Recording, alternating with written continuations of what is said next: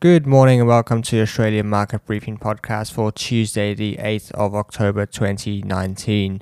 First off, I just wanted to apologize for the absence of a podcast yesterday. The market did trade, but it was a public holiday here in New South Wales, so I decided to just take the day off.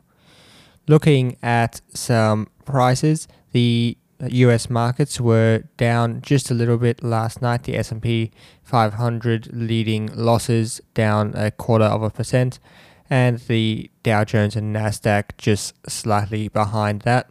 Yesterday, the ASX was up about 0.71%.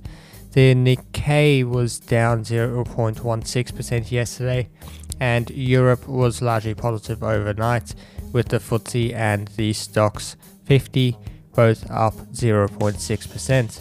In terms of currencies, the US dollar has gained a little bit of strength across the board, while the Aussie dollar has largely fallen overnight. Oil is slightly lower right now, but it was bid up overnight as anti-government unrest erupted in Iraq, leading to oil supply concerns, at the same time as Saudi oil production isn't fully back online yet. Gold is down just slightly at $1,492 an ounce. So it was a slow day on the ASX yesterday, and that can be partly explained by the public holiday in New South Wales. The ASX added 46.5 points. Leading gains was the pharmaceutical giant CSL on the back of a report coming out of Credit Suisse. The report maintained a price target of $249 for the stock and its rating of outperform. The stock closed at $239.59. The positive sentiment in the market was partly carryover from Friday's jobs reports in the United States. The banks were also positive, despite the ACCC asking Treasurer Josh Frydenberg to allow an inquiry into mortgage rates.